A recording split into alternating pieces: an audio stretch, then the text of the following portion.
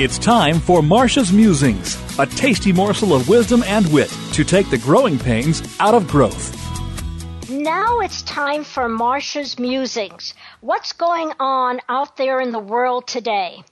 Let's start with a question. Are your people cathedral builders? Many of you have heard of this leadership story. A man comes across 3 masons who were working at chipping chunks of granite from a large blocks. The first seemed unhappy at his job and frequently looked at his watch.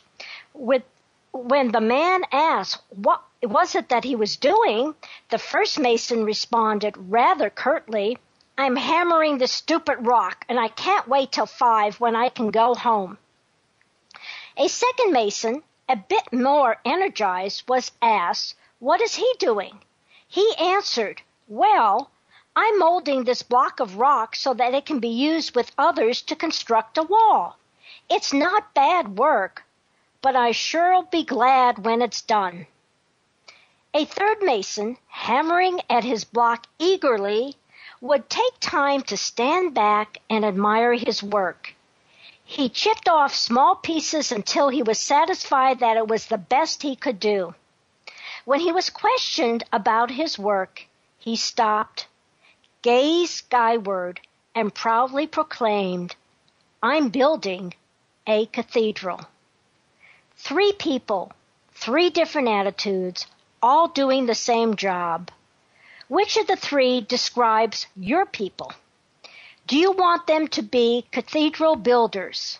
Here are 3 ways to bring out the best in your employees. First, connect with everyone who reports to you on a daily basis. You may say, "That's impractical. That's impossible." I say, that's the job of a manager, to get things done through others. Your role is to engage your people, not to simply manage tasks, papers, or projects. With voicemail, email, pagers, Skype, etc., you can quickly check in to see how things are going and give brief news or updates. Yes, in person is great, but that's not always necessary. It's the frequency and the showing of interest that counts. Second way to bring out the best in your people. Spend more time with those individuals who are performing very well. There is a tendency to spend time with your top performers and more time with your poor or marginal performers. That's not wise. Your top performers may start thinking, "What do I have to do to get attention around here?" We know different people are motivated by different things. However, everyone, including top performers, enjoy recognition for good work. So, give it to them. And number 3, let your people know the value of their work. Recognize that most employees are not slackers, but rather want to do well in their jobs to achieve personal satisfaction. Give them the opportunity to show their abilities. Help them clearly understand how what they do contributes to the department's or team's success. By doing this, you build their pride in their job and in the company.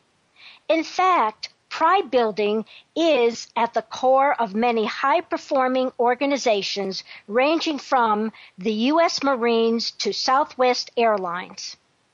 So, here's your Smart Moves tip for the week.